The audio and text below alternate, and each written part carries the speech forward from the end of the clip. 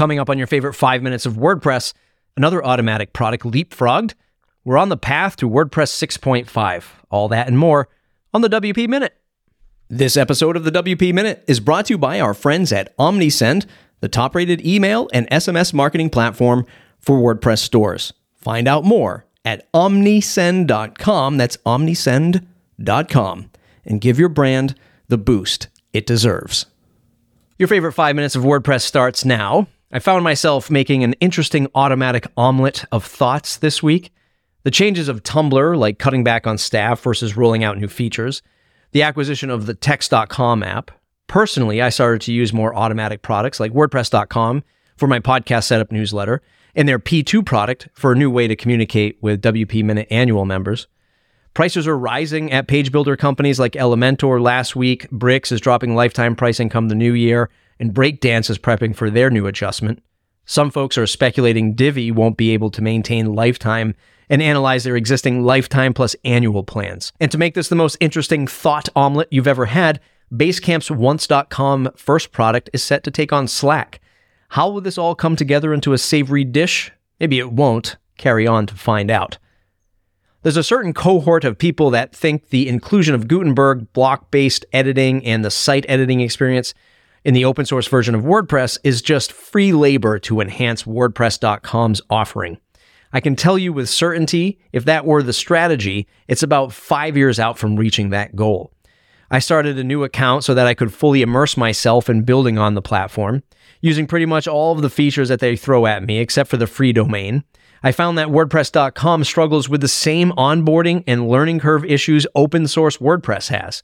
Same with the P2 product experience. It's headlined, quote, the new working, and as far as I know, used across the entire org at Automattic, at least for asynchronous comms. It's nice, but it's far from polished or ready for any non-technical business or a business with more integration needs to invest in. Automattic's challenges are the same that you and I face. Not enough resources, not enough people, and not enough time. Too many products, too many problems. Once.com will be interesting to me because I think a one-time fee for a Slack competitor might be a nice disruptor for a certain set of users. Generally, products that come out of Basecamp have a certain level of usability stability, as I like to call it. It won't blow you away, but you know what you're going to get out of it. I think they'll do the same for chat, which had me thinking, damn, I'd love to see something like that come out of Automattic too. P2 is a perfect example, but I've also said that about other Automattic products and have been underwhelmed, like with Simple Note, VideoPress, and now with my short time with P2.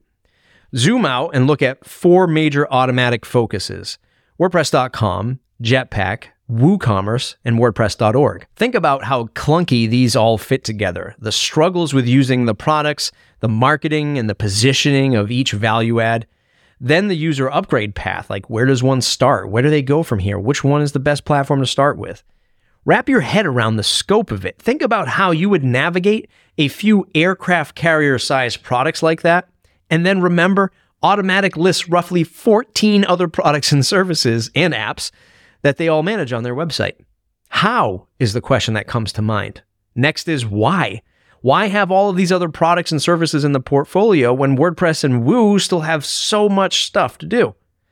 I can't help but think of a recent Mullenweg tweet where he called out pricing changes of page builders, paraphrasing, if they all just focused on the WordPress experience from the beginning, we'd all be a lot further along.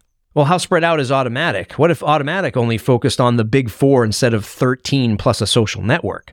It's a tasty omelet today, isn't it?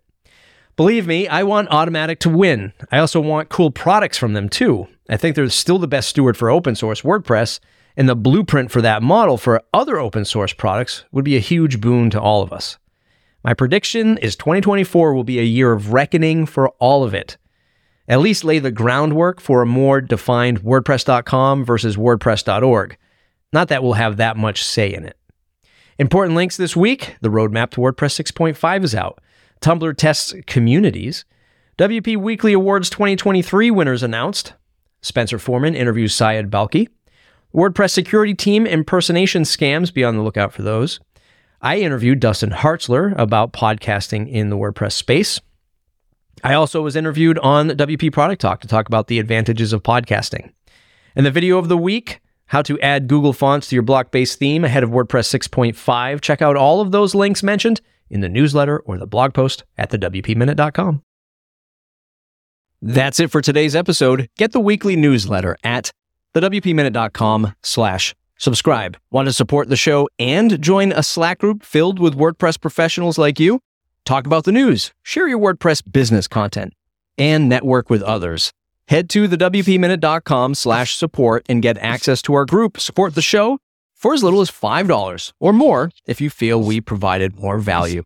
Thanks to our pillar sponsors, Pressable, Bluehost, and OmniSend. Thanks to our Foundation Plus sponsors, WP World, Image SEO, and Hostinger. Thanks to all of our annual supporting members and you, the listener. Without your support, the WP Minute wouldn't be possible. Thanks for listening. We'll see you next week.